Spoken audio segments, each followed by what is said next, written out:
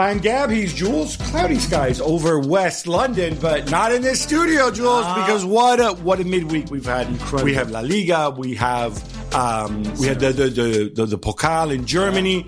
So much going on. We have Serie A, and we have this thing called the League Cup, which I am not quite as fussed about, but it's big to others. No. But let's start with the Victor Osimhen story, because I find this story absolutely incredible because it has so much in there. It's got globalization, it's got social media. I'll try to very quickly recap. At the weekend, Osimhen misses a penalty and hits the woodwork. Comes off the pitch, really loudly remonstrates with his manager, Rudy Garcia. Yeah. Later, he apologizes. We think things have calmed down. And then a video comes out on TikTok on Tuesday. On the official Napoli account. On the official Napoli account. It's actually, I have to point out, it's actually, what really made the story was 2 TikTok videos. One of them had come out 3 days earlier. Mm-hmm. The other one comes out on the day of, and most people would have seen them spliced together because the second one wasn't up for very long. It was taken down.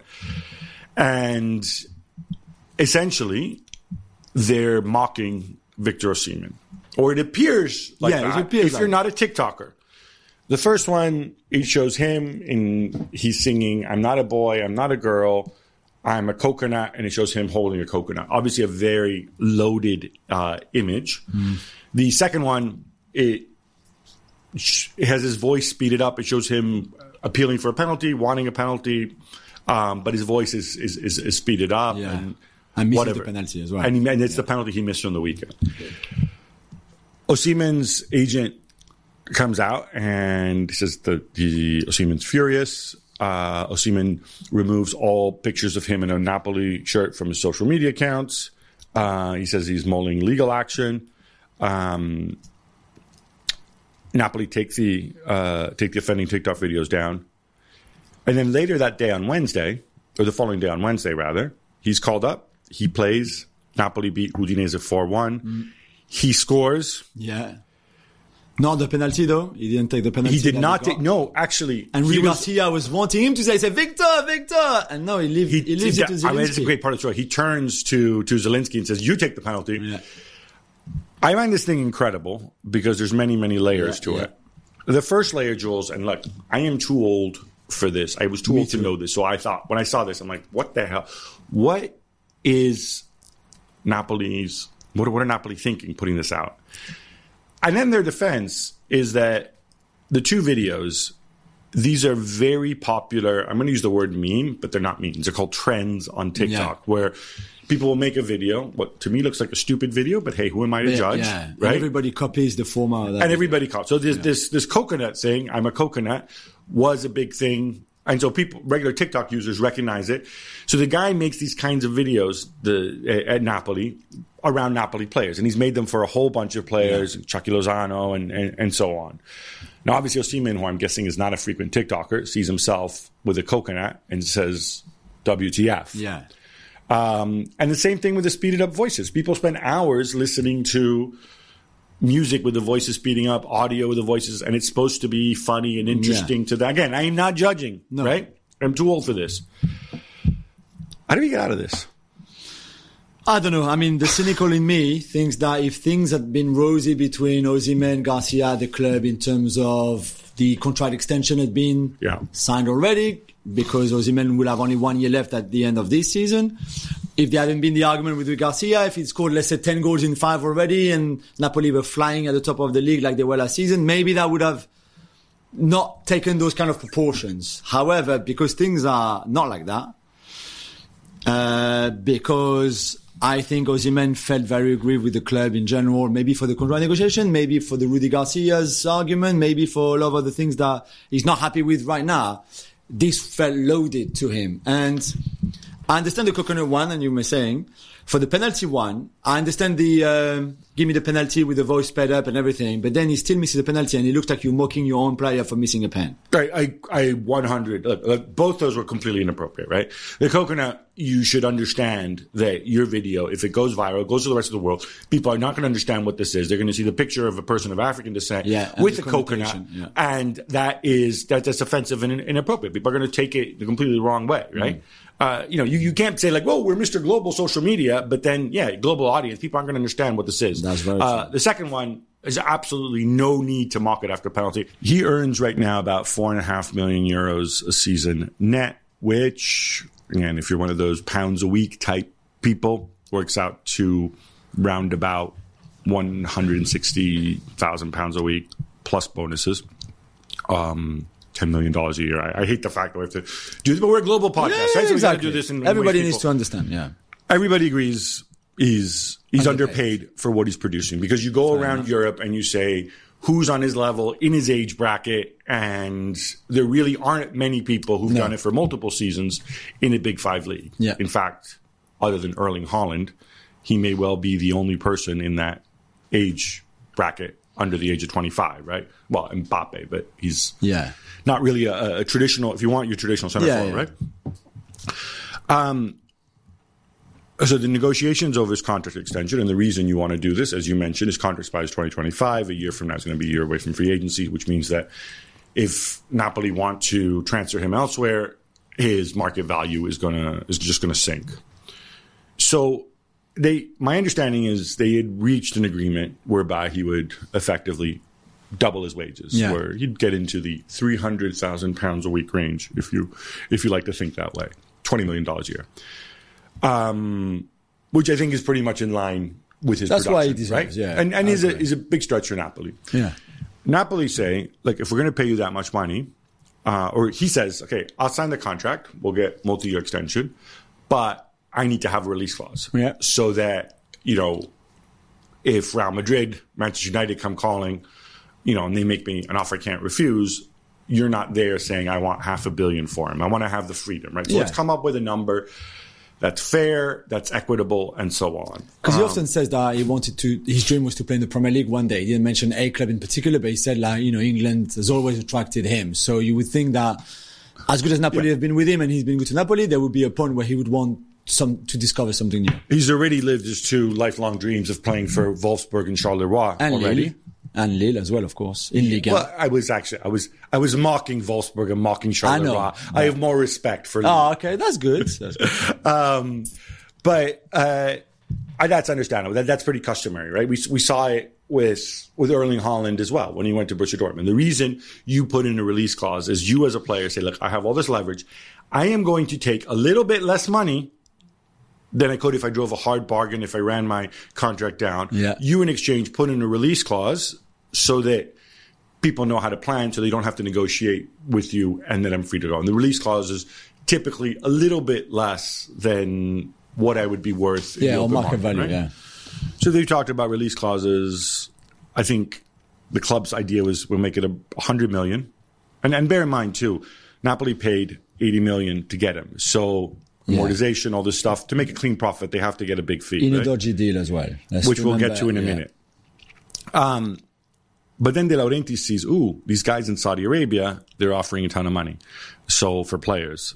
So we'll make it $100 million for Europe, and then we'll make it more if it's Saudi or whatever. At some point, this broke down. They couldn't agree on a number. And this is why he has not yet signed a deal. Inevitably, he's going to be linked with other clubs. Obviously, immediately Chelsea, but obviously Chelsea have got other fish to fry right now. We know Manchester United took a look at him last summer because Mark Ogden told us. They decided to go in a different direction. But where do you see Osimhen if he doesn't sign, if there's a year left on his deal? And De Laurentiis is also very unpredictable in Napoli. He's a canny operator. Yeah. But his level is any top team right now, right? Yeah, I'm not saying he'd put Haaland on the bench, but if Haaland weren't there, he could probably start for Manchester City. You would think so, definitely. And he's got a different profile to Erling Haaland or to Kylian Mbappe, for example, of course, or even to Harry Kane. but he's younger than Kane, as we've been saying. He's at an age where he can still improve on many aspects of his game. So no, you would think that he will be really like wanted by a lot of clubs, especially in England. And if it's 100 million that we're talking, I think for Victor Osimhen, this is a really good price. I think it's not a bargain, but this is a really good price. You're getting him for a really good value for what he's going to bring you and for how long he's going to bring you that. So I would see the appeal. I'm a bit surprised that Napoli, in a way, so this is going to play against them for sure in this negotiation, and in that kind of power struggle between the club and Osimhen and his agent, that would be in their favour. I'm still a bit surprised. This is a bit like the Kvaratskhelia one, that it's still not sorted. It's still taking a bit of time. And I know he's got technically still 2 years left on the contract, so there's not really any rush. Big clubs like that usually do those extensions around between the 2 years and the 18 months left on the contract. So they're on time. Still, they also knew that there was a lot of interest already last summer, and the closer you get to the final year of the contract, the more difficult it will be for them. We saw with Leao. Yeah. And that was a hell of a negotiation for Milan. And in the end, it was good because he stayed, but it could have turned maybe very differently. So this is a tricky situation for them. Interesting, Leao, of course, another former Lille player. Remember if players stayed at Lille forever? How good would Lille be? The team, yeah. Even Hazard, Leao, and exactly. Osimhen up front. Wow. So, now, what do you see happening? What really now? I know. So, again, I don't know Victor Osimhen. I do know in Naples he is probably. I mean, you could argue he's the best player that they've had, possibly since Diego Armando Maradona. I was trying to think in between. Obviously, they had Higuain and so on. Yeah, Mertens. Probably the best, most loved, or one of the most loved players, because you walk around Naples and in between the Diego Maradona murals, there are murals of Victor Osimhen. Yeah. He has really embraced the city. His personality, obviously, the guy's Nigerian. He's extroverted. It's a great fit with Naples, and I think there's two big signs to me which are really relevant. One is after this whole spitstorm breaks, Rudy Garcia asks him to start, or calls him up for the game against Udinese, which we mentioned in 1-4-1. He doesn't come up with a phantom injury. He's not like, oh no, my hip flexor, or no boss, I'm too upset. He's like, I'm a professional. I'm going to go. I think he also wanted to gauge the reactions. He shows up pitch side. There's a freaking standing ovation from the fans. And boos for poor Rudy Garcia. Yeah, of course he got booed. Yeah. The poor guy. 6 games in. Can we be clear? Rudy Garcia does not run Napoli's TikTok account. Can we just... He didn't know that was coming out. Now, obviously, he scores that goal, and initially, he doesn't really celebrate. No, totally, yeah. When Mario Rui comes and jumps on top of him, and then over the course of the game, you could see the adrenaline and so on. He became much more emotive. I think this reflects really well. If I'm a club looking at this, and they look at how did Victor Osimhen react in this moment, he reacted like an absolute professional, and I think that matters. From Napoli's perspective, you know that you can count on an absolute professional. If you're Napoli now, what do? You have to take ownership of this. You have to apologize. Yeah. And you have to say, apologize in public. And you say, we absolutely soiled the bed, right? You soiled the bed with Osimhen, who feels trolled and unloved, right? Rightly or wrong. People are like, oh, take the joke. It's just TikTok, right? Osimhen doesn't need to know what TikTok is. He doesn't need to know the spirit of this. He just knows how this played out around the world. Definitely. And leaving aside the racial aspect of it, and there's a whole other layer to it, because again, you're operating in a global world. The term coconut may mean absolutely nothing in Italy or in Naples, right? It means something to people of color in the United States, and in parts of Europe. It's, for those who don't know, and it's got nothing to do with Osimhen, by the way. It's somebody who is of African descent who's perceived to be acting as white, dressing a certain way. I don't know, listening to Dire Straits or country music or whatever in the heck it is, right? Yeah. It's got nothing to do with it, but it is a racially charged term, right? So this is how people see it. If you operate as a global brand, you have to be aware of this, and you have to. So you've damaged the club's image as well. You really have. You go to the social media guy and you say, "Kid, and I'm assuming it's a kid because he'd be really pathetic if he was a man in his 40s. And I would say, thanks for working for us. You're out.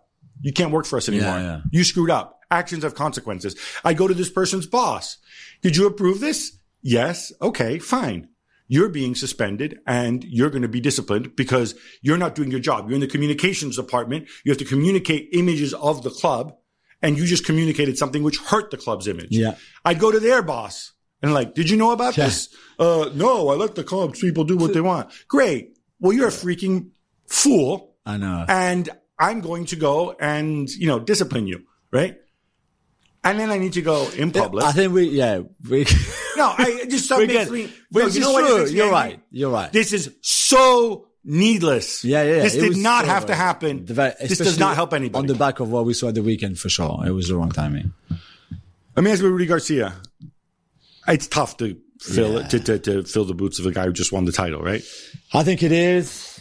Maybe he's not helping himself either by trying to change too many things instead of almost saying like, listen, everything worked so well. Let's just basically do the same thing. I think even for Kvaratskhelia, you saw with his goal yesterday, outstanding goal, of course. He also hit the woodwork twice. Yeah. He looked really sharp. But the goal was amazing. And then the celebration, you could almost feel the frustration of what happened in the last few weeks.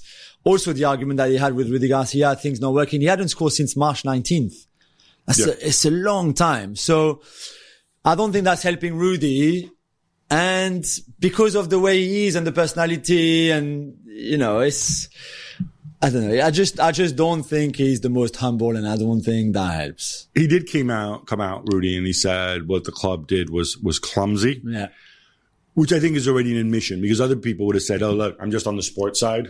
So, I'm not responsible for social media. He took some ownership. I mean, you and I would have gone stronger than clumsy. Yeah, definitely. Yeah. But whatever, clumsy, I got no issue with that. The court case, we've touched upon this before. Yeah. So De Laurentiis is being investigated for this deal. Now, you can give some background on Lille and their former owner who did this deal with Napoli for Osimhen. Yeah, when Osimhen was obviously flying in Ligue 1, just one season there after leaving Charleroi, as you said, Gabi and Luis Campos recruiting him for Lille and Gerard Lopez. He left to go to Napoli for 80 million euros, which, to be fair, for the play that it was maybe a little bit too much, just about maybe, but okay, you could see it. I think the issue was that was the headline fee, 80 million. And then we discovered it's not quite 80 million. No, because because 4 players from Napoli went the other way for the equivalent of 20 million euros. Yeah. One goalkeeper that was the number 4 goalkeeper, I think, in the pecking order for Napoli. And he was in his late 30s and had a year left. Became number 3 at Lille. And then 3 players who never played for the Napoli first team, who were in the reserve team, if you want, who had never even showed up in Lille. God knows what happened to them 3. But 20 million for those 4 is outrageous. And I think that's where the alarm bells that we say were ringing, and that people are starting to look into more details into this very weird deal. So the way this deal was explained to me is that Lille had some kind of covenant with their because obviously Lille at the time were pretty heavily leveraged. They had borrowed money from different funds and institutions around Europe. And one of those covenants was, well, we can sell Lille.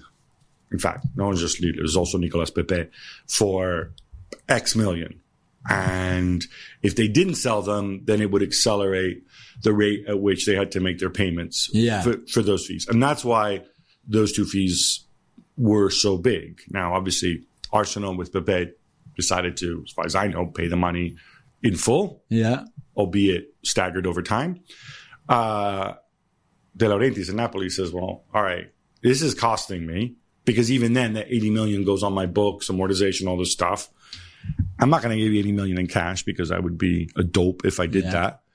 You take these guys on your books, and they're just on your books. Is the 3 younger Italian people. They never even, like you said, they went on loan to 3rd. Yeah, I don't think they even put a foot in France.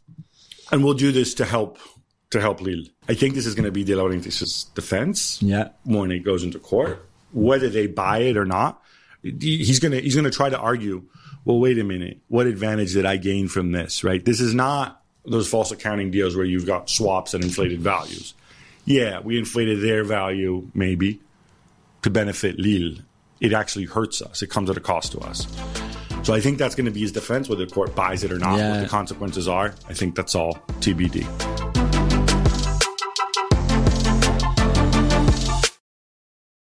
We're driven by the search for better. But when it comes to hiring, the best way to search for a candidate isn't to search at all. Don't search. Match with Indeed. If you need to hire, you need Indeed. Indeed is your matching and hiring platform with over 350 million global monthly visitors, according to Indeed data, and a matching engine that helps you find quality candidates fast. Ditch the busy work. Use Indeed for scheduling, screening, and messaging so you can connect with candidates faster. Join more than 3.5 million businesses worldwide that use Indeed to hire great talent fast. And listeners of this show will get a $75 sponsored job credit to get your jobs more visibility at Indeed.com/Gab. Just go to Indeed.com/Gab right now and support our show by saying you heard about Indeed on this podcast. Indeed.com/Gab. Terms and conditions apply. Need to hire? You need Indeed. All right, enough Napoli, enough Osimhen. How about some quick hits instead? Let's go, Gab. Manchester City won't win a domestic treble this season as Alexander Isak's goal dumps them out of the League Cup at the hands of Newcastle, 1-0. Jules, is this a big deal? It is if you wanted to do it again, I guess. But of the three competitions that they won last year, the one really that you could be okay by losing would be the League Cup compared to the League and the Champions League, of course. So well done to Mark Ogden for obviously jinxing them after writing that they could do the quadruple this year. Nicely done, Oggy. So yeah, I mean, when you look at the team that they put out with Sergio Gomez in a position that even himself could not understand really, he seems so lost on that pitch. What's so hard? You're an inverted winger on the other side. Come inside. I don't know. It looks to me that he looked really completely lost. Maybe Pep himself didn't care. Although, as we will say in the next week, he seems pretty unhappy with the whole thing. Did you like Bob? Did you like? I love Bob. I love Rico Lewis. I mean, I thought the first half was good, and then the second half they started slowly. They were a bit asleep, and then Newcastle, to be fair, with the changes that Eddie Howe made, were much better with more energy, and in the end they won it. But thank you for that analysis. I think this whole thing is completely irrelevant and it doesn't matter. And by the way, maybe it's not going to be a domestic treble, but it could be a global quintuple because they got the FIFA Club World Cup. They also won the European Super Cup already. So there'll be no shortage of trophies. That's true. I mean, they can still do the same treble, the FA Cup, Champions League and League like the season. It's just the treble. It's ridiculous where we've set them won't have the League Cup in it like he hadn't last season either. And Pep wasn't happy. Gabby during the game, clashing with Jason Tyndall, who's Eddie Howe's assistant. Even before the game, when he went to shake Eddie Howe's hand, Tyndall was there first, so he had to shake Tyndall's hand first, and then he looked at him and was like, why am I doing this, by the way? He's a bit, those two guys are not, I know. So he was not happy so he clashed with Tyndall.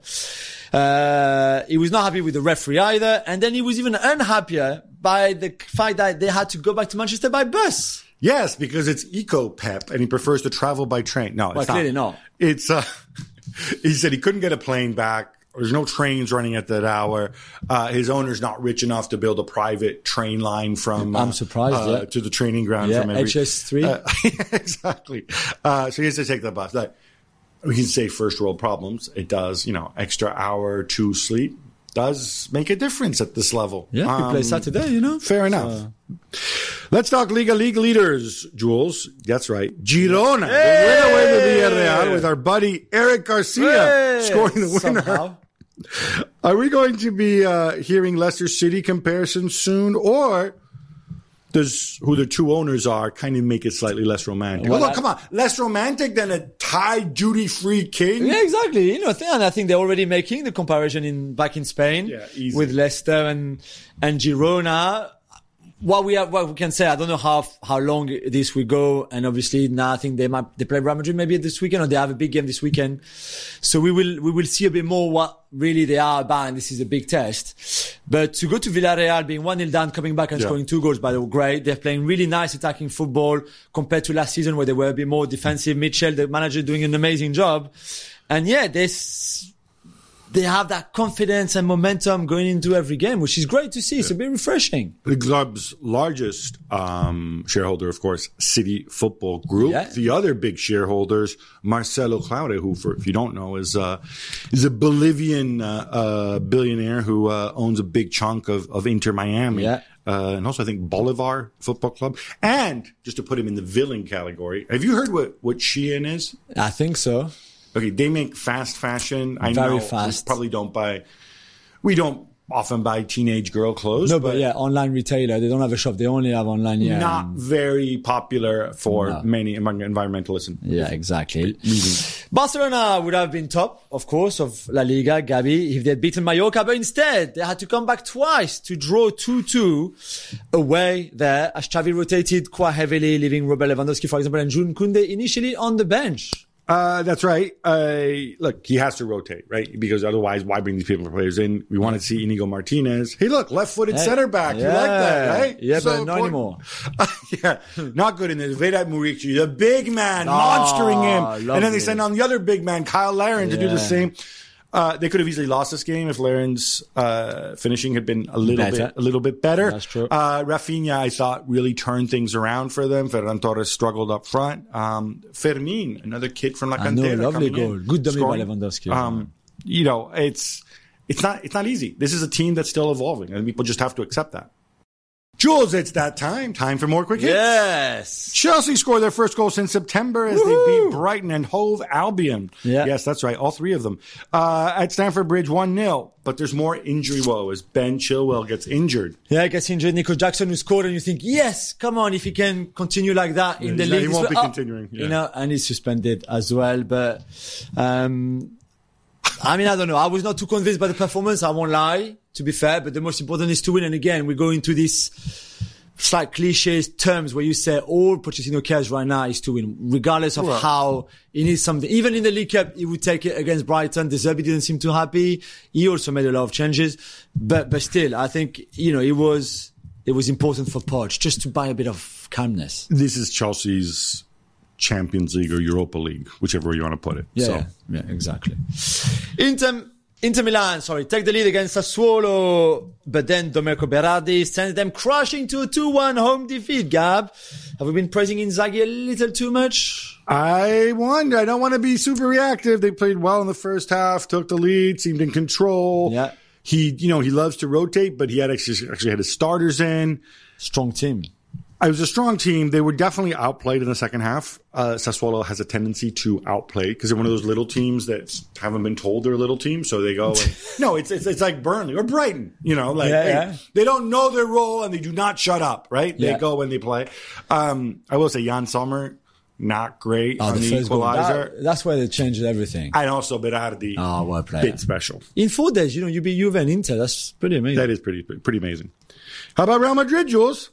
Carleto mixes it up again with Brahim Diaz and Joselu in the front 3. No Jude Bellingham. Nope. But we do see Vinicius making his return off the bench in the second half. And they beat Las Palmas 2-0 to move within a point of the top. What crisis? Yeah, you're right in a way, Gabi. Maybe it took them a bit of time to get going in that first half. They had chances. Brahim could have scored. They had a ton of chances, but that's good. You work when you don't create chances. I'm happy for Joselu because he scored, and again, I know the criticism is quite heavy on him, and maybe he can't win you the Champions League, but he can still do a good job when you need him, especially in games like this against average team, let's put it that way. Las Palmas were not very good, and I thought he invited a lot of the pressure. So, again, you take that win, especially after the derby, you move on to the weekend. And to the Champions League. Point, and I devote this to Real Madrid fans everywhere. Yeah, he's not Benzema, right? How many league goals did Benzema score last year? I know how many Joselu scored. Joselu scored 16. Yeah, similar. On a bad team that got relegated. Now he's playing for a team that creates a lot more. I'm not saying he's better than Benzema, but I am saying he can definitely do a job for you. He can do a job, for sure. Exactly. Meanwhile, looking to the future, Cadena Ser in Spain reporting that Real Madrid have their sight on Roberto De Zerbi. Are you surprised, Gabi? Considering that I think Marca also said that Xabi Alonso will be the next manager next season. I'm not surprised. I think it's absolutely when a club we've been in this business long now. When a club have their sights set on somebody and they make progress towards that person, Xabi Alonso, then immediately they put out another name, right, yes, to give them a little bit of leverage and so on. Somewhere. Yeah, look, maybe one day De Zerbi will manage Real Madrid, although he does not feel like a Real Madrid manager in the way he approaches the game. But I wouldn't be, I'm not surprised. Everybody right now is raving about the Zerbi, but I think Xabi Alonso's got to be their first choice right now. More Madrid future here, Jules. Liga President Javier Tebas says there's a 70 to 80% chance that Kylian Mbappe will be at the Bernabeu next season. That's a pretty scientifically accurate percentage. He used the algorithm in his head to calculate. In his head, clearly. I mean, I don't know, but he said, I've got no information here. This is just my feeling. Okay, thank you, Javier. Very helpful here. No, but who's the dope who asked him the question? Yeah. This is what I mean, right? I don't know if was it I can't remember. Oh no, it was an interview was he on Media Pro? I can't remember. Well, Movie Star maybe. I don't know. I thought Kylian was going to go into Real Madrid last summer. I said 100%. I was convinced, and it didn't happen. Listen to Uncle Javier Tebas. He knows. So 70, 80, 50, right now it's 50.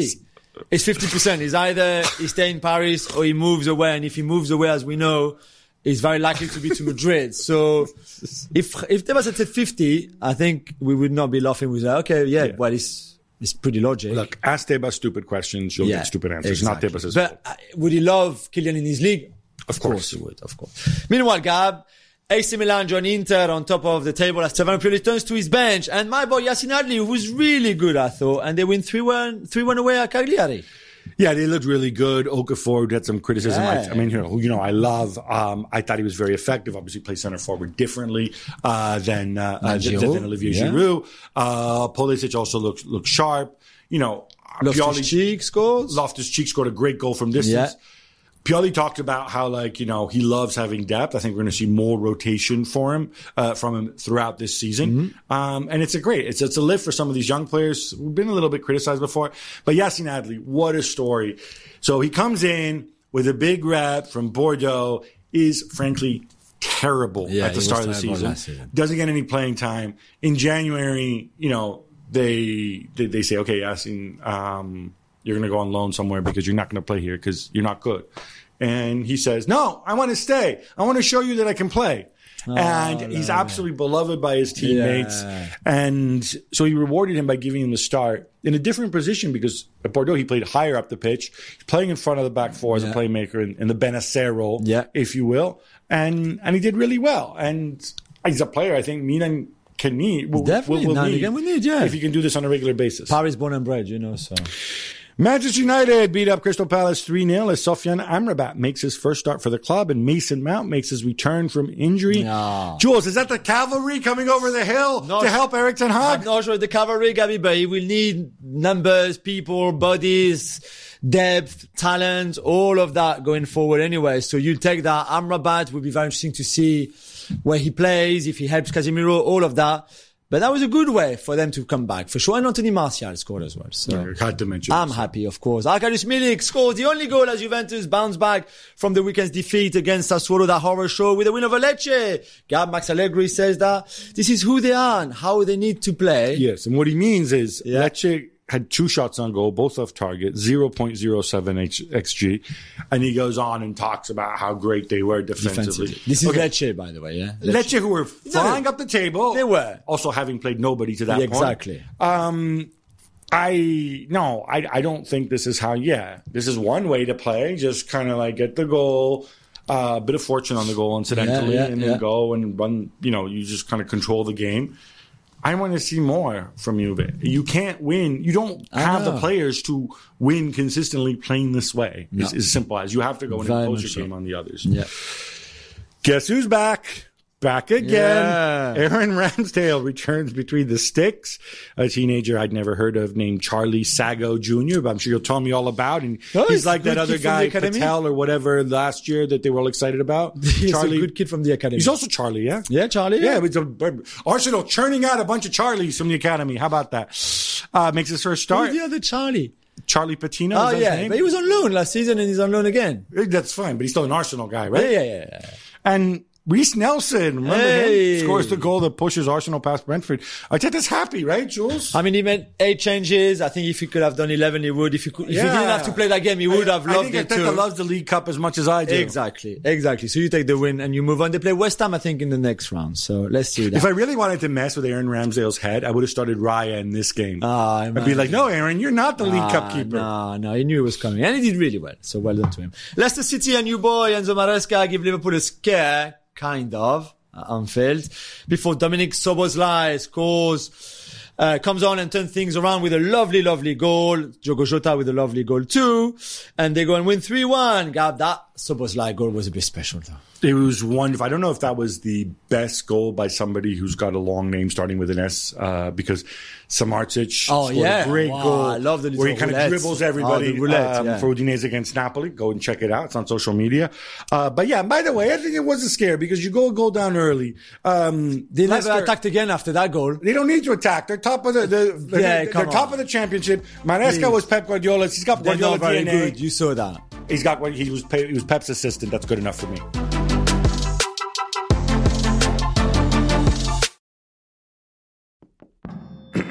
ESPN Tournament Challenge is here. And guess what? I'm doing my bracket right now. Making picks, predicting upsets, winning my bracket group, and leaving my old life as a part-time voice actor behind.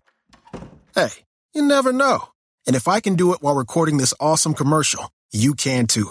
Anyone can bracket. Download the ESPN Tournament Challenge app to play the #1 bracket game.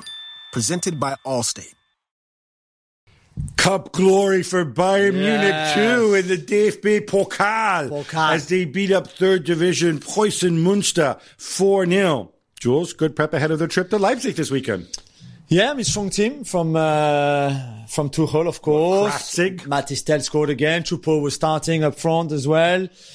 I guess they lost Gnabry, which is the bad news really, and he'll be out for a few weeks now. And Leroy Sané has been the best of their wingers, really, when you think about Coman and Gnabry, but you still, I guess, we need the depth and the squad. So it's sad news, but apart from that, yeah, it was pretty routine, easy. Yeah, Preußen Münster, which was not the 3rd division for a reason. Yeah, exactly. And that's not the case for Leipzig, though. Gabi, speaking of them, because they had to huff and puff to get past Wehen Wiesbaden 3-2, only 3-2, as Peter Gulaschki made his return as well. So first of all, the return of Gulaschki for me, I think, is really, really big. I think he is substantially better than the guy who replaced him during his injury. So happy to see him back. Yeah, it looked like everything was cruising. Your boy, the little cartoon character, Emil Forsberg, opens the scoring. Nice. Then the big man, Benjamin Sesko. It's easy. They've got, Openda, Xavi Simons. Those guys are on the bench. No sweat. And then they give up a goal before halftime. And then they start getting battered. And so they send on the big guns. Yeah. Sesko scores to make it 3-1. But then again, Pertai scoring for Wien Wiesbaden. And it's really tight. I think one of the lessons here, if you're Leipzig, is I'm all for this rotation, guys in and out, blah, blah, blah. But, there's a reason. There's a reason you have a hierarchy and your starters are your starters. Yeah. Because, it looked like they took their foot off the gas. Again, probably thinking of Bayern. Yeah, exactly. Let's talk expensive United wingers, Jules. Anthony's flying back from the United Kingdom to be interviewed by Greater Manchester Police over his domestic violence allegations. Well, things aren't getting any better for Jadon Sancho, who is even more on Ten Hag's naughty step. What depressing story to United fans you want to talk about first? I mean, I guess Anthony is still, there's an investigation. He will speak to the police. He will have to deal with that with the club and what the next step is, I guess. For Sancho, we know what the next step is if he doesn't apologize to Erik Ten Hag for responding on social media and calling him a liar to what Ten Hag said after the Arsenal game, then there's no way back right now. So Sancho is not allowed to train with the first team anymore, but not even allowed to be nowhere near the first team. He can go to Carrington and train on his own. He will have coach and medical staff around him because I think they have to provide that with the law. But nowhere near the first team activities, infrastructures. nothing like that. So, for example, I would think from reading about it that you won't be able to have lunch or dinner with the first team. Yeah, I read about that. I mean, I don't know. I don't know this, but do they have a separate canteen? I don't know. Maybe different times. Maybe so it doesn't come at the different same time as the first team training. I'm not sure. I'm not sure how that works. You can say hello to the tea lady. This seems. I think this story appeared in the top, but I think maybe they egged it a little bit because it seems. Yeah, but Ten Hag was really strong about that. You can be really strong and say, dude, you're not playing and your negative attitude screws up my training sessions. Go train by yourself. That's fine. But then to raise it to a vindictive level like that, it would be excessive. The way it was depicted seems a bit excessive to me. Yeah, showing against stuff. He controls us now, and he needs to really understand sometimes, you know what? Even if you don't like your boss, a little bit of sucking up is in your best interest, because if you can get back on the pitch a little bit, then you figure out an exit strategy. Exactly, somehow. Even for his own future, man. Whereas if you're not playing at all, exactly, it's even harder. Even if you get a move in January, it's going to be that much harder to restart. Yeah, completely. More United, Gab, I imagine you don't follow the under-21 side. No, funny enough, I do not. No, but I'll tell you that they lost 8-1. 8-1, that is. Against Bolton in the EFL trophy. So not the under-21 Bolton, by the way. So no, they lost to the real Bolton team. Yeah, exactly. So to the first team. And they're currently, though, only 16th in the Premier Development League. So that's with other under-21 teams. So that's at least the same level as them. This is the academy that once produced the class of 92. With Beckham, Scholes, the Nevilles, Nicky Butt, who's my favorite out of the group. Class of what? So what would they be born in? It's got nothing to do when they're born. I think it had to do with when they were the year they came out or something. So the class of I think it just Look, this whole class of 92 thing is kind of like made up because obviously, guess what? Phil Neville and Gary Neville are brothers, so Phil Neville was actually in a different age group, and some people stick Giggs in there, even though Giggs made his debut in before the others. Yeah. So it's kind of silly, but there's no question that this academy was once seen as one of the best in the country, possibly in Europe. Other than Marcus Rashford, who weirdly enough played, because actually I was speaking to a friend and colleague of ours who's a big Manchester United fan. I won't reveal anything more, but you know who I'm talking about. The Prince of Darkness. The Prince of Darkness, who came out and says they haven't had a under 21 England international in like a million years.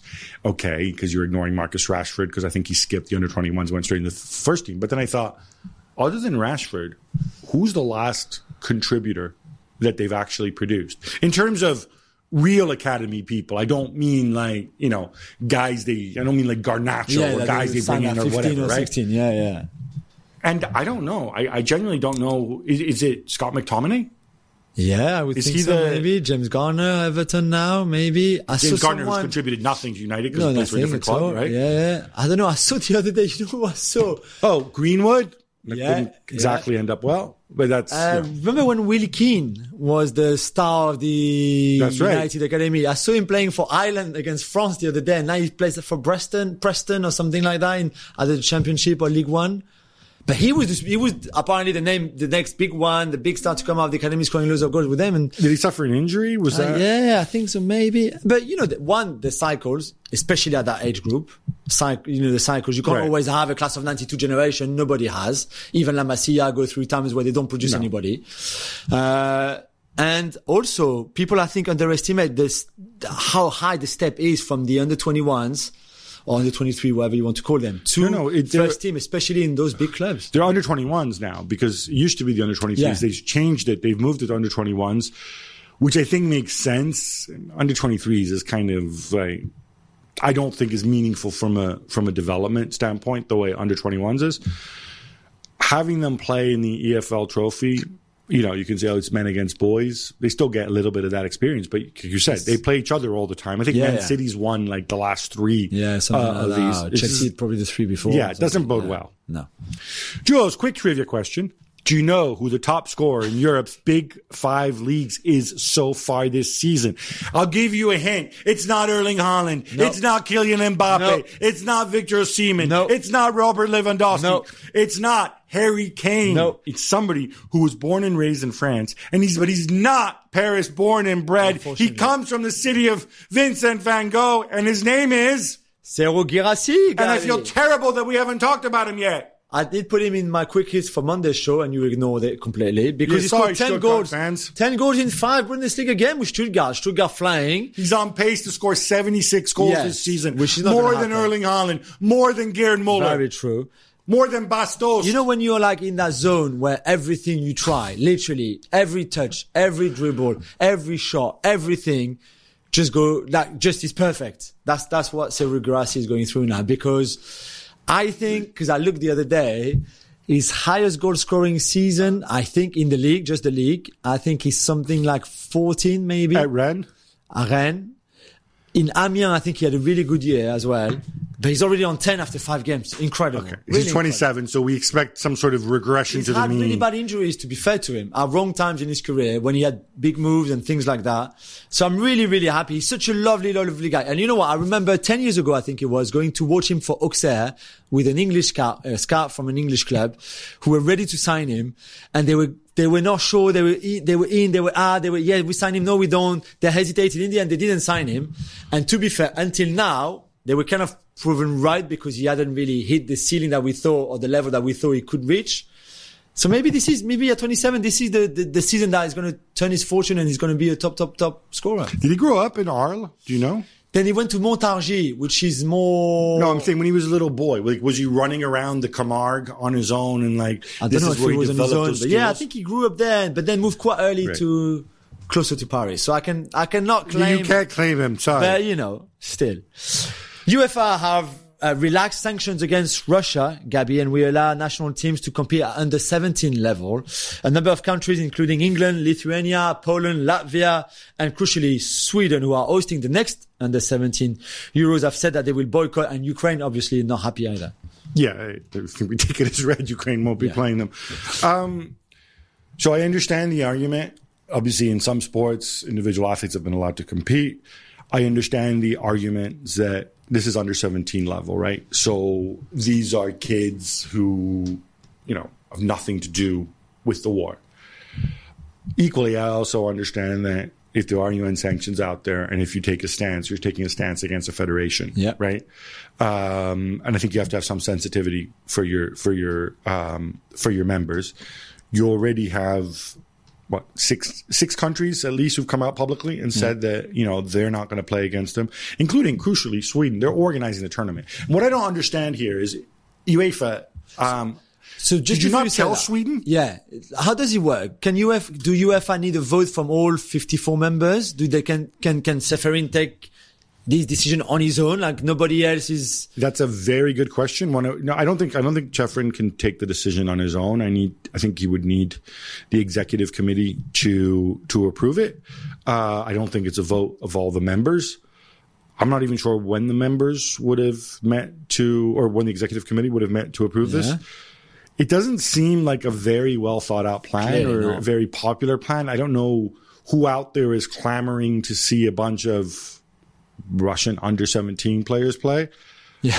I say, I don't want to be unkind to the kids in sport and politics should mix. There's United Nations resolution out there, right? It's pretty clear. The trend seems to be in that direction because you see it with the Olympic Committee and whatever else. I'd like it if UEFA showed a little bit of backbone and especially care to the members, and I think they will. I don't think this is going to stand. I agree. ESPN Tournament Challenge is here. And guess what? I'm doing my bracket right now. Making picks, predicting upsets, winning my bracket group, and leaving my old life as a part-time voice actor behind. Hey, you never know. And if I can do it while recording this awesome commercial, you can too. Anyone can bracket. Download the ESPN Tournament Challenge app to play the #1 bracket game. Presented by Capital One. Rino Gattuso's back, baby. He's the new manager of Olympique Marseille. Jules, he had a rough time at Valencia. Yeah. Is he the right man for the Velodrome? I bet Uncle George Mendes thinks he is. No, Uncle George, well done to him. I mean, Christophe Galtier was the one they wanted, really, and he turned them down. for different reasons, not just the fact that obviously he was at PSG very recently because he's a Marseille born and bred kid and I think he would have loved to manage Marseille. It was just not the right time, he said. So then plan B was Reno. And yesterday for his first training session, he said to the players, I want to create a family because in a family, we fight, we love each other. We argue, we fight, but we love each other and we fight until the end together. And then, which is such a Reno Gattuso line, he said, and we're going to be warriors. I want warriors. So before talking about 4-3-3, 4-4-2 style of play, it was all about warrior, family, let's fight for each other together. Is that enough? I don't know. There's a lot of fans who are not happy, clearly, because, okay, he won the Coppa d'Italia with Napoli during COVID, but it was not perfect by far. In Milan was not perfect. In Valencia was far from perfect. They sacked him when they were 14th, 1 point above the bottom three. So I don't know. We will see. It will be tough for them. And they start with Monaco at the weekend, who are a great team so far this season. It's very toxic right there at the Velodrome. I don't know. They're good players there. So let's see. I give him a chance, of course. 15% of Ligue 1 managers are now Italian. I don't know what that says. 50? 15. Oh, 15. And I think that's saying there's just like nothing. What is more interesting? So we have two managers sacked or left in Marseille, obviously, and Lyon. I don't think there's been one in the Premier League yet. No, not yet. In Serie A, where you are the manager eaters. I don't think you've had one either. No. Usually we're not so, so ahead in this trend. Yeah, you're getting you're copying all the bad bits. Yeah, obviously. Exactly. Chelsea, we said won in the League Cup, but also finally have a shirt sponsor, Gab, is something called Infinite Athletes. And they will reportedly be paying 40 million a season. I mean, just one season because they've signed for just one season, right? Yeah, so it's a weird one. So you're wondering, like, what is Infinite Athlete? Yeah. Can I go and buy some Infinite Athlete? Am I it's like data local stuff? Convenient? It's data stuff to do with biomechanics and injuries. They have a partnership with Chelsea already, I guess, to support their athletes, their playing squad. It seems weird. This whole, my feelings on this. This seems odd to me. This is not. You and I aren't going to become Infinite Athlete clients, right? I don't understand on the front of it why a company would go when it's a B2B company. And look, there's many examples, right? We had TeamViewer with Manchester United and so on. But at least TeamViewer, it's some sort of business to business, but there's a lot of businesses out there and so on that could have use for this stuff. I don't know who other than professional sports teams has any need for Infinite Athlete. And I presume they work in the NFL and stuff. They're already well known. Also, for me personally, I think Infinite Athlete is a completely stupid name and also deceitful because the athlete does not become infinite. That's true. As Rocky Balboa says, time is undefeated. There is no such thing. Do you have an issue with who has 18% of the shares of this Infinite Athlete company? You've researched their cap table. Yes. Who does? They're owned by the City Football Group. That's why the Premier League had to give their approval to this deal because isn't it a bit weird that Manchester City, technically, let's put it broadly, owns some of the 20%, a big chunk of the company that are going to sponsor Chelsea?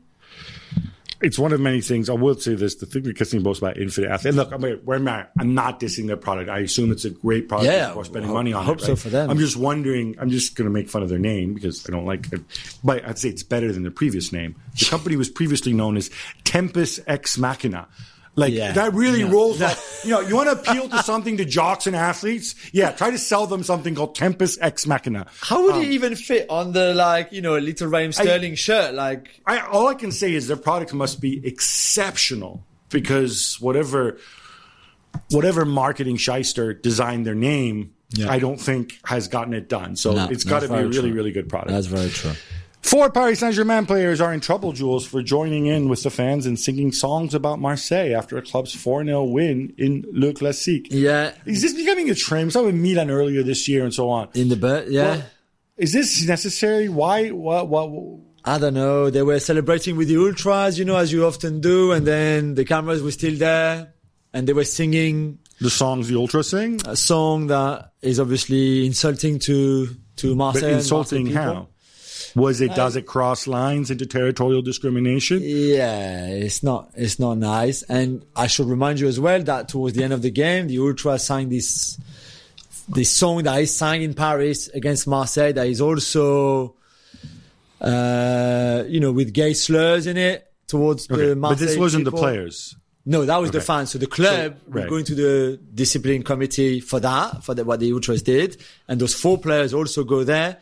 And what bad content was there in what those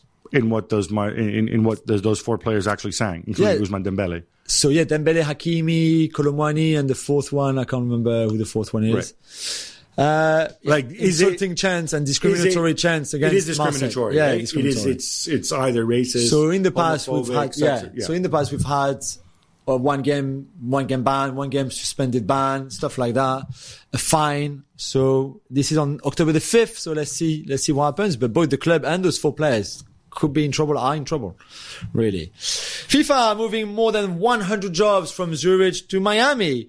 Gav, what is this about? They want more sun? They want the beach? That's exactly it. Actually, what they want is they want to strengthen their ability to go windsurfing. To go what? Yeah, no, it's no. I did work on their tans. Can we move to Miami as well? Is that possible? You'd rather do that than move to Zurich and do some skiing? Yeah. So they're moving their legal, audit, compliance, and risk management departments. Okay. Officially, the explanation is FIFA wanted to be more globalized and so on. Obviously, they have an office in Paris as well. Yes. Which seems weird because Paris is just up the road from Zurich, but whatever. I think it's also obviously with a view towards the 2025 Club World Cup and the 2026 World Cup, which, unlike other World Cups, we've talked about this a little bit, normally the host country creates a local organizing committee, which organizes the stadiums and the logistics. Here, FIFA are handling the organization directly. There's been some pushback from some cities about that. If I were to be a little cynical, I would throw 2 other factors out there, one good, one bad. One is the relationship between FIFA and the Swiss government isn't great right now, as you know. Infantino being endlessly investigated because he met with a guy named Lauber, who was the Swiss Attorney General, who was investigating his predecessor, Blatter, and all the people that were involved in the scandal. And was it appropriate? He didn't report the meeting. This is years ago. The other factor, I think, might have to do with sponsors. So rightly or wrongly, there's a lot of money and there's a lot of people who invest money into the U.S. Or from the U.S. From the U.S., yeah. If I'm a U.S. company and say, hey, what's this soccer thing all about? And am I going to be more comfortable dealing with an entity that is in Switzerland, where I'm not saying Switzerland's a bad place because that's a legal system or whatever, but am I going to trust the legal system in Switzerland more than the legal system in the U.S. and have some of those guarantees, some of those access to funds and sponsors? I think there's a lot of people who feel better about it if it's in the U.S. relative to Switzerland, where, of course, they used to hide stolen gold and stuff like that many years ago. But no, they don't do that anymore. No. So I think all these things, it is weird, but, Gianni Infantino, not really conventional. Yeah. Reece James has been charged by the FA for allegedly abusing Jared Gillette over the Malo Gusto red card in Chelsea's home defeat against Aston Villa at the weekend. Jules, I guess if he gets suspended, it's not that big a deal because he's injured anyway, right? Yeah, completely. It's a great time. This is what you do. Yeah, well, he probably thought about it, saying and also, for the people who don't know, at Stamford Bridge, the players who are not in the squad still sit behind the bench or by the bench there. I mean, it's not just at Stamford Bridge, at Arsenal as well. There's loads of stadium where even the injured players or suspended players are still very much with the squad. So you see the 4th referee, you see that you're very close to the pitch. And that, he didn't abuse him from his box at Stamford Bridge, right. Reece James. He was right there by the pitch. That's why, but you're right. Even if he's suspended, he won't care anymore. I don't want to give anybody, including perhaps one former Chelsea manager who might now be in Rome, any ideas, but can you imagine you just get a bunch of injured players to go abuse the referee and take your suspensions for you? I know. Just imagine these guys on crutches and stuff and with bandaged heads going and burying the referee and saying like, you want to ban us? Ban us. Ha ha ha. I'm out until February. Remember those caps on agent fees, Gab, that FIFA had introduced? Well, that won't be happening in England, at least for a while. Yeah, so FIFA had introduced caps on the amount of money intermediaries could charge. It's up to 10% of the total transfer value. I was against the caps. I always say, let's have transparency more than caps. I don't care how much money you make, as long as you can justify and as long as people know about it. Stakeholders know about it. Fair enough. 4 major agencies in the UK have successfully petitioned a court to block the order. There's going to be a legal challenge. There'll be a trial. The way it works is FIFA can't go and impose these caps in internal transfers between English clubs. The FA have to do it. So FIFA can tell the FA, hey, FA, you need to do this. The FA says, okay. But now the court says, no, FA, stop. And so the FA here in England has to stop. So it's relevant because there's legal challenges all over the world in different jurisdictions. And we may end up with a situation where FIFA can really only apply this for international transfers. But it's definitely one to watch. Yeah. Ajax's match against Feyenoord that had been abandoned at the weekend after the Ajax fans all decided to shoot flares onto the pitch and whatnot was completed with Feyenoord scoring again to win 4-0. Your boy Jimenez. Yeah, Santi Jimenez again. Jules, things aren't getting any better there. No, but they were not going to get better for the why did they have to finish this game? Why not just say like, oh look, game abandoned. You lose 3-0. Let's call it here. Forfeit the match. Maybe because then, as you said on Monday, and rightly so, maybe fans where their games would, their team were losing, would just do that on purpose to get the game abandoned and it's not finished. I don't know. Maybe they wanted to give Ajax a chance to come back in the game. I've got no idea, but they played it. No fans, 4-0. You get battered. You still have your rubbish manager, Maurice Dean there. I don't know. At least Mislintat's gone. Yeah, Mislintat's gone, I guess. But it's so chaotic there, so toxic. I don't know how they get out of that hole. The Times report that Saudi Arabia is planning to recruit top referees from Europe to go with the top players that they've already recruited for the league. Is this a good thing or should we be worried? Worried about what? I'm just waiting for them to recruit top podcasters. Oh my God, yeah. So that our competitors can all leave and then we have it all to ourselves. No, just kidding. No, look, it's inevitable. It's a free market, right? Once referees turn professional, they're free to go. You already had situations where they ask for permission, they bring in foreign refs on a one-off basis. In fact, there's the American referee, Osimhen, I think is his name. He's of Moroccan descent, but he's American. He's the guy who Cristiano Ronaldo chased around the pitch a couple weeks ago. There's nothing stopping them. Okay. They can do it. I don't think there's going to be an exodus of Premier League referees because Premier League referees are generally pretty well paid and they like the publicity and everything. But we talk about professional referees, but outside of the top, I think 3 or 4 leagues, I'm not sure they're even technically professionals, although they earn like professionals. But beneath that, if you're not an international caliber referee, most of these guys have second jobs.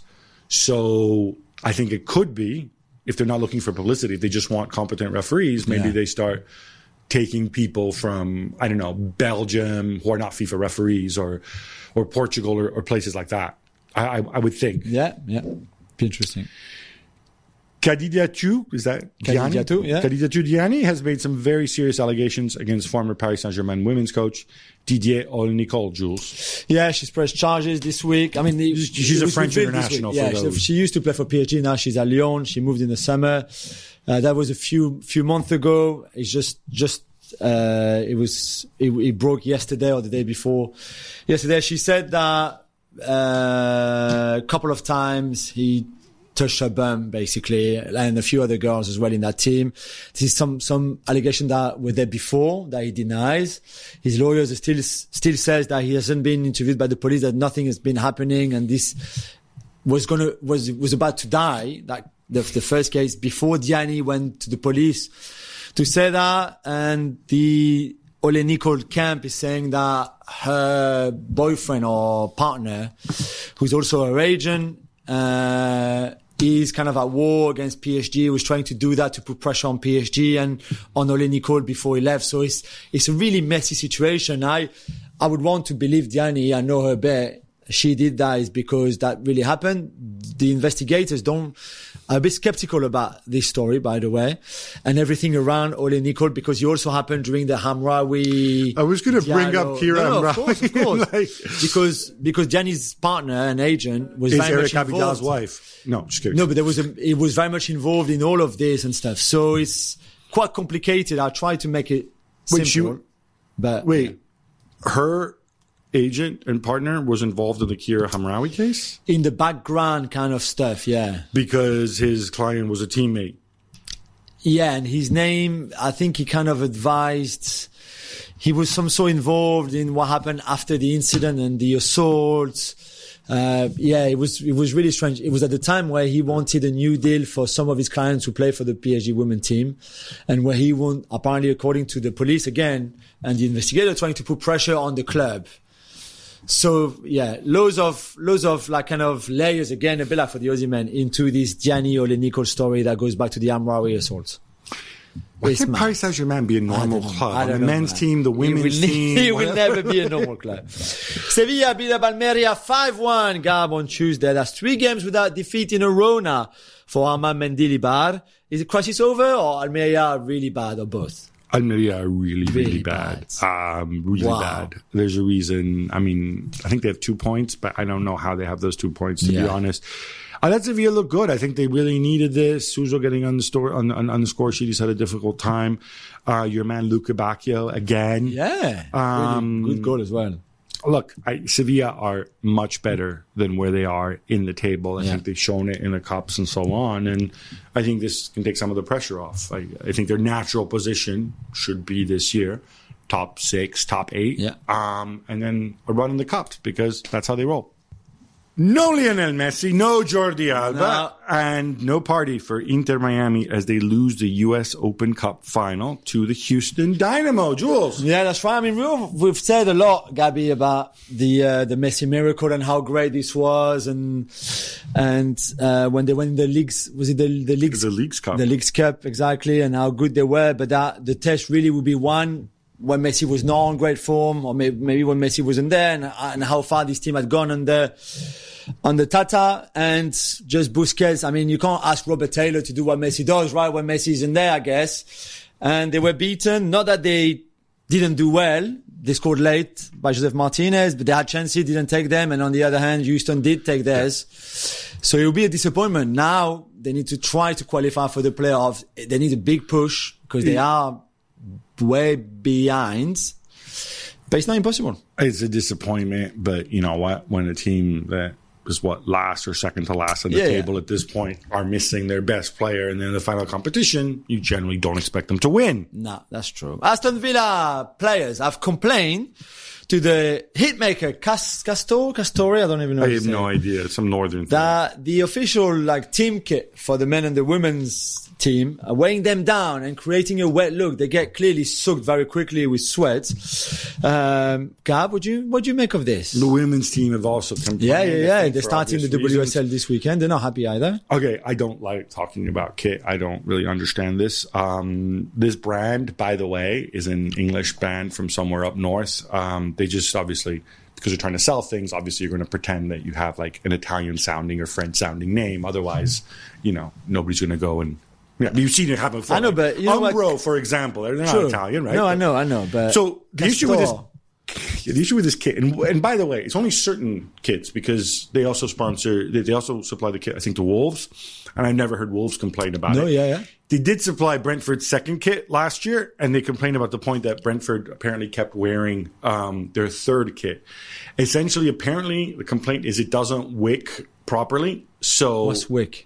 So wick is when you're wearing the kit, you sweat, and it's like if you wear like performance gear or technical gear. Oh yeah, it absorbs kind of thing. It doesn't absorb. It doesn't. It's the opposite. Rather than absorbing it, it kind of pushes it to the outside and it gets released in the air. Okay. Here, apparently, the kit retains it, so it makes people heavier. Certainly, it looks like absolute trash with those big ugly stains in front of the kit. True.